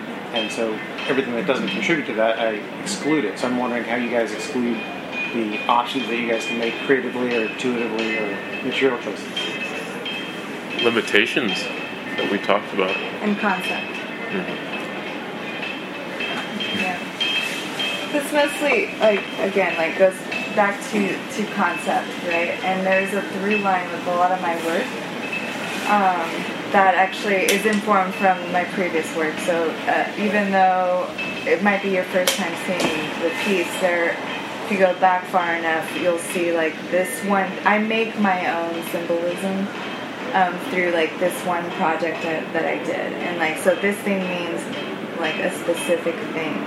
So you develop your own vocabulary. So that actually informs a lot of my decision making, where it doesn't make sense to throw in like cast concrete in here, even though initially you want to like throw in all the materials that you can and get really excited about all the techniques, but ultimately less is more. So you have to really like think about what you're trying to say with the piece. Like, why are you using glass? Why are you using the optics? Why are you using Damascus? Why are you using fusing? Why are you using traditional jewelry techniques in a larger sculpture? I know the reasons behind it, but it's definitely like informing every decision I make. Do you think that some of the answers revolve around the fact that you have some technical proficiency in those processes? I actually just use the processes to convey the idea. So there might be something that I'm like, I learned this new technique, but really it's more about the concept. So if I'm choosing to do fusing onto something, or Kenbu, or using a crazy lens to distort something, or create a mirror using silver, like it's all very, very, very intentional. Andrew, if you had an idea for something that you could not execute yet, would you try it? Would you? Yeah. Or would you leave it off until you were able to fully execute it well? No, I try it. Okay. I'm the opposite. If I don't have the process expertise to do something the way I want it to be done, then I just push it off until I either get that or I come around to a different process. Yeah. I'm all about failing fast. Mm-hmm. I think it depends on what kind. So this goes back to, I think you're more product oriented. Yeah. Keith. Object oriented, yeah. I'm pointing to people. Yeah. Josh, you're definitely more process oriented. Like, it's more about the process for you. I think you need to have the product at the end. Yeah, I need the object to match my concept. And Mark, I think it's about the process for you too, where you're collaborating with someone and you're relinquishing not just your ego, but your control over the situation, because it's not entirely up to you. Like, I can control my situation, but I think just going back to that whole idea of like voice and why we choose the things we do and how we sort of navigate all of that, I think that there's kind of like two ways I see it going, as far as like your creative approach. And I think some people really need the product, and some people, it's all about the process, and the end result is consequential and not unimportant, but not the reason, not the driving factor. So you think my driving factor is process or product? It's process. I think that I would tend to disagree. Really? Yeah, because my product isn't fundamentally something I'm selling at this particular event, but the product is something that the person walks away with. So my process doesn't matter to the person as long as the outcome is successful for them as an individual. But I think what I would say is, I don't know, maybe I'm projecting on you, because I know for me, my practice is all about how I'm spending my time. That's the only reason I'm doing this, is because it's how I want to spend my time. I think for you, your experience is, well, I don't know. I don't want to tell you what your experience is. Listen, here's my experience. My experience reading your Mark, move your ass over here. That's my experience. Get down this way. There you go. There you go. Go ahead. So what was your question about the experience? Well, I mean, for you, you're saying, I don't know, I think I'm not framing it in the right way, but I guess what I'm saying is that I think that for some people, the end result and the product is really not in any case unimportant, but I think for you, it sounded like what you were saying was that for you, it's about the experience of interacting with that person and photographing them, because that's what you do, and then the end result, the photo, is a result of that experience.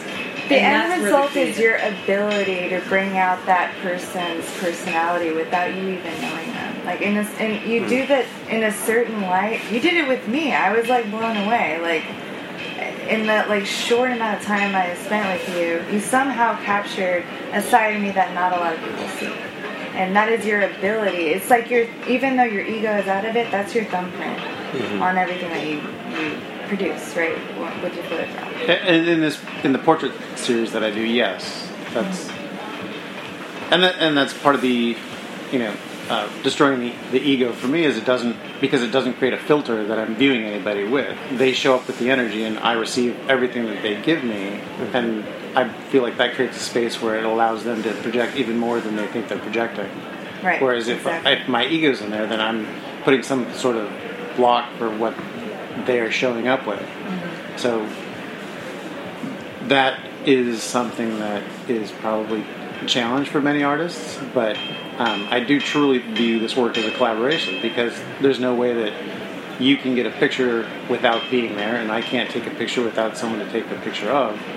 And so when, in this particular case, obviously Maker Camp and a lot of the maker spaces, there's such a great communal energy anyway, it just amplifies what I can do in those moments. Because it's portraiture versus subjects who are unaware. I mean, it totally changes the framework for what you're doing as a photographer in this circumstance. In this particular case, and there's a kind of an interesting thing that's happened through the whole process, where from the couple of first series of images where people weren't expecting it, it was just kind of a random happenstance. I happened to be in the building, and I had stuff set up, and then some makers showed up. I took some pictures, and then they liked them, and then they continued, and then blah blah blah.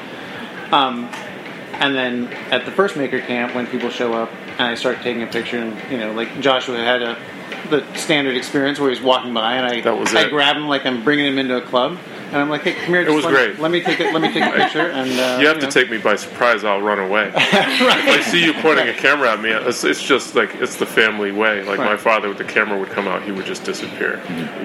But so when you don't have any expectations, you're willing to kind of tentatively come, and then I just want to have a conversation, and then I start allowing everyone to just be visible in whatever way they want to present that. Mm-hmm. But now that people have seen them, they'll show up, and there'll be an expectation. And that is there's an awareness of the process. Well, there's an awareness of the result because they haven't seen the process. I see. And so part of the challenge now is people show up and they say, I've followed you for years and I really like it. Here I am. I want a picture like that. Yeah. Yes. So, but each person brings their own energy, and so that's the fun part. That's where, like, when you're blowing glass and you're moving it around and things like that, very subtly things you're maybe not even thinking about, but your fingers are feeling and your body's feeling at the same time. And that's when I'm getting all the energy and I'm hitting the flow with that person. And it has to be very, very quick so that as a subject you don't see it coming.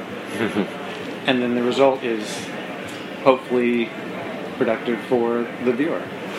I think your point about collaboration is applicable to all of our work, actually, especially like the knife making and sculpture. Like, it's not complete without the viewer or the audience interacting. Right. So, I think it's like a really important part of creativity, or maybe a byproduct of it.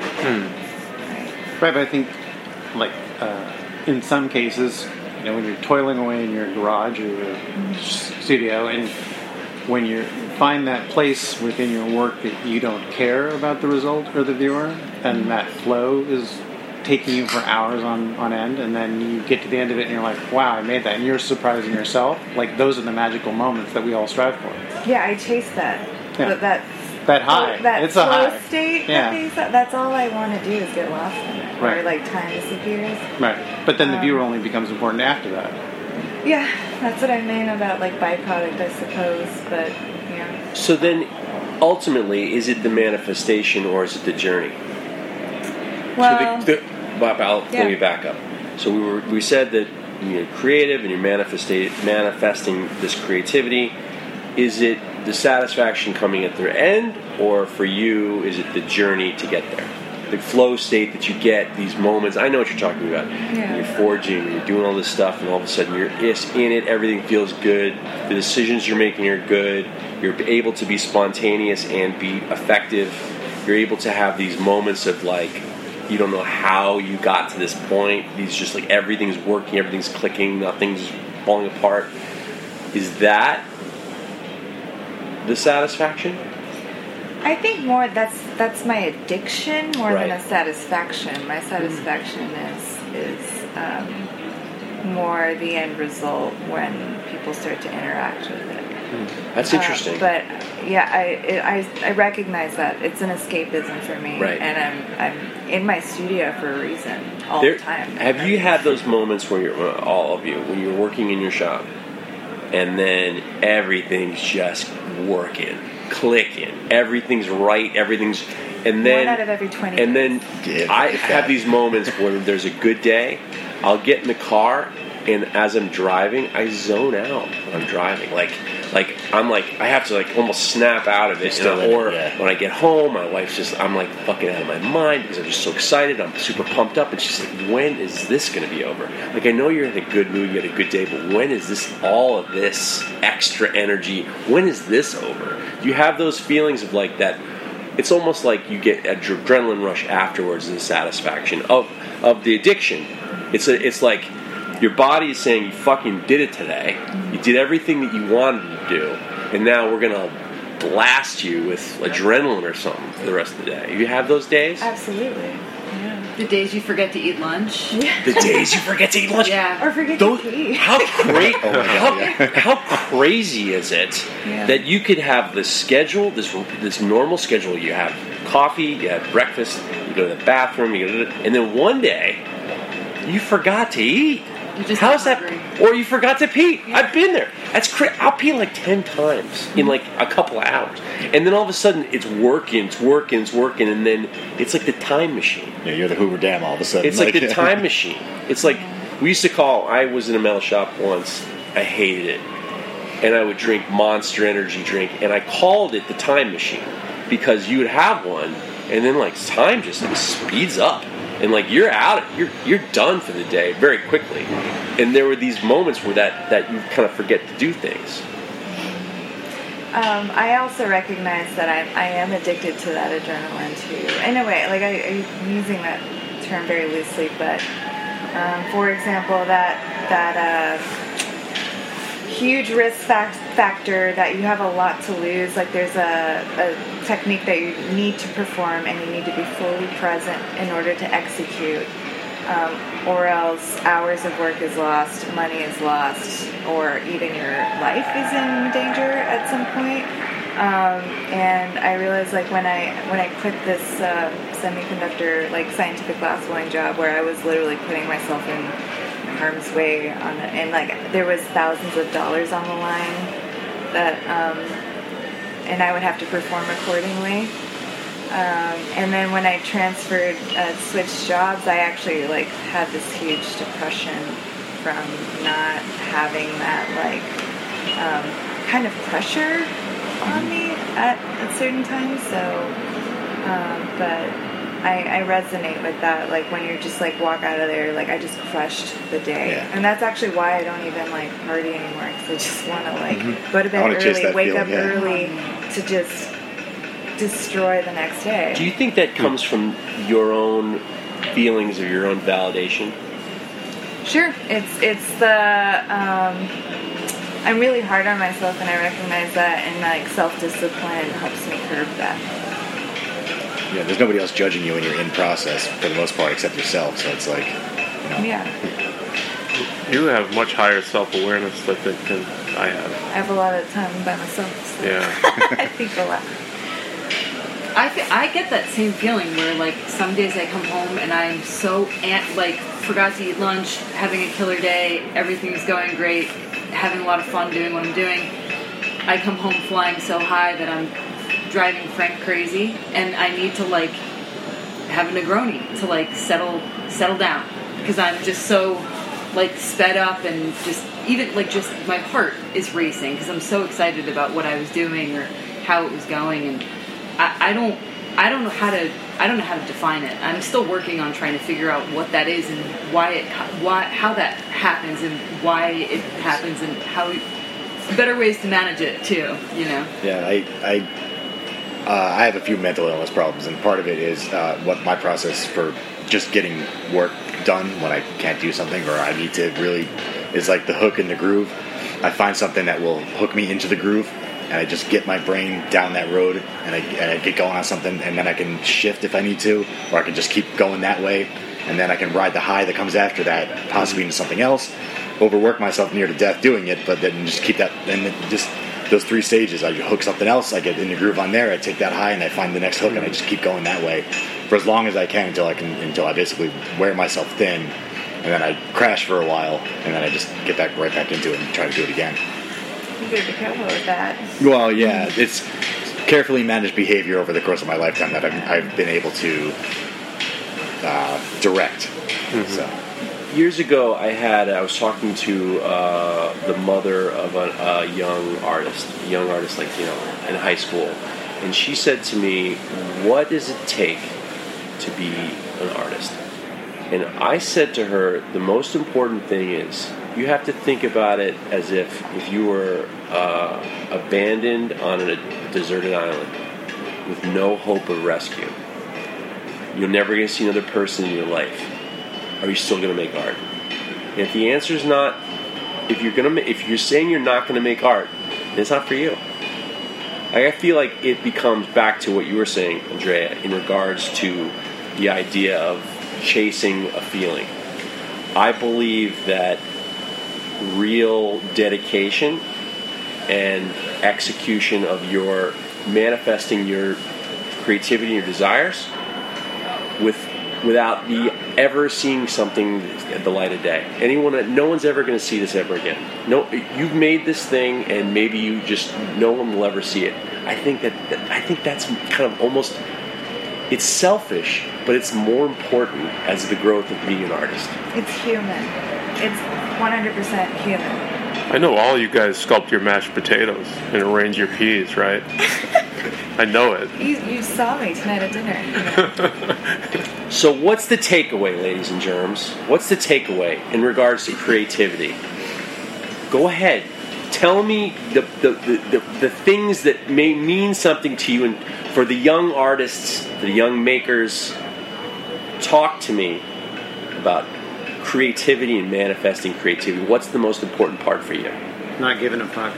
Not giving a fuck. Listen to no one. Listen to no one. It's your own unique journey, and it's not going to look like anyone else's. Any of your other friends that are artists. It's purely you, or it's nothing at all. But that's the hardest part of being in a community of other makers and artists. You have a thing, Jeff, Because- you say about, we're each on our own path. That really resonated with me, and I think about that.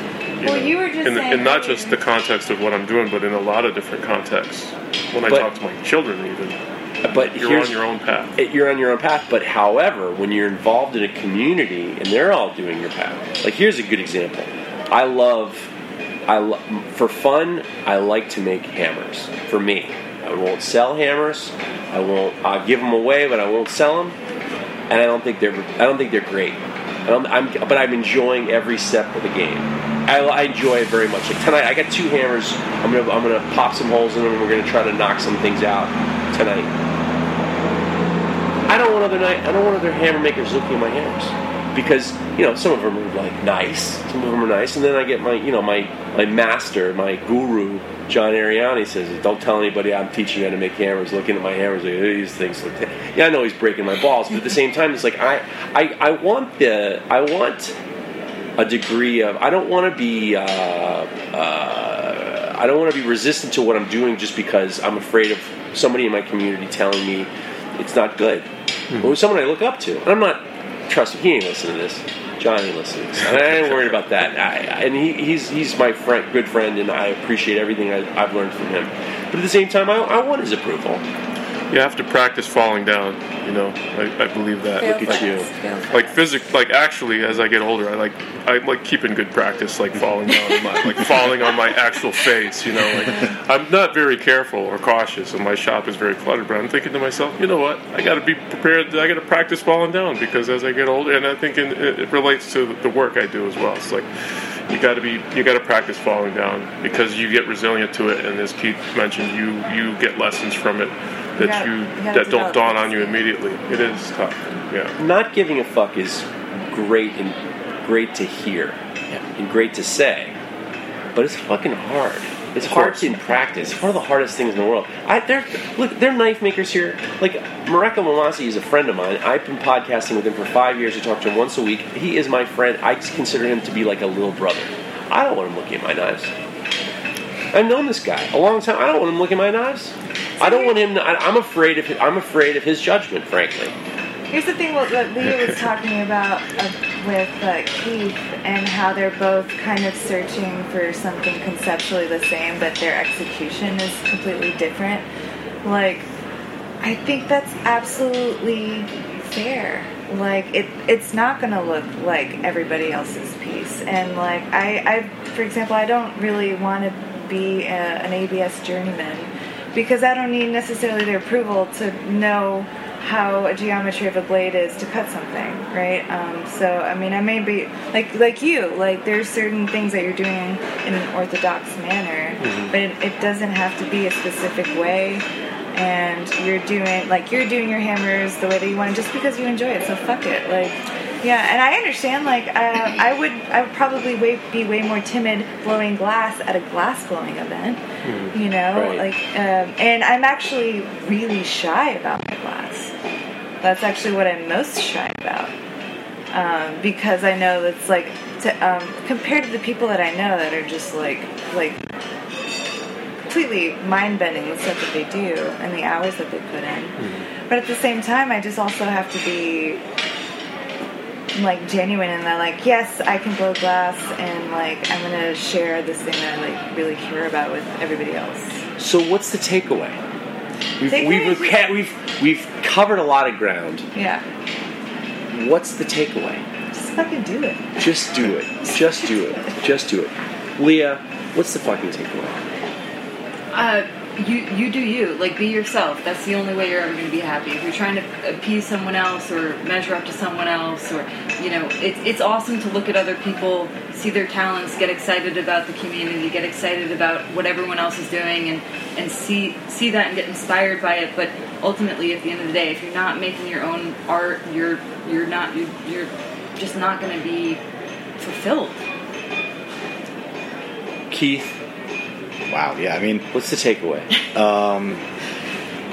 I guess if you're searching for creativity in yourself, or you're searching for a voice, or you're searching for a reason of what it is you're doing, not ever stopping searching that and some of us are lucky to especially here at the table, to know our purpose pretty clearly in terms of what we're what our lives and our journey is going to be like, and able to somewhat predict where we can go. And like, I think that in a good honest self-search and just continuing to learn and to strive constantly, and the next best thing to knowing it is having it sneak up on you and just recognizing it at the right time, and that's another stroke of luck. And part of being a complete kind of like an artist that has a complete sense of self in terms of work is a very, very fortunate thing that almost nobody gets to. So if you feel like you got there, you probably haven't, and you should just keep trying to get there forever.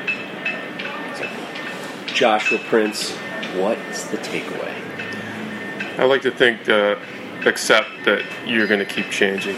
You'll continually change as you develop, and I make no predictions about where I'll be in the future. I'm just enjoying the path that I'm on. There's no guarantees.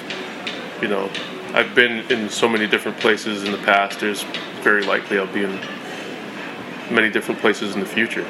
That's what I expect. So, accept that things will probably change.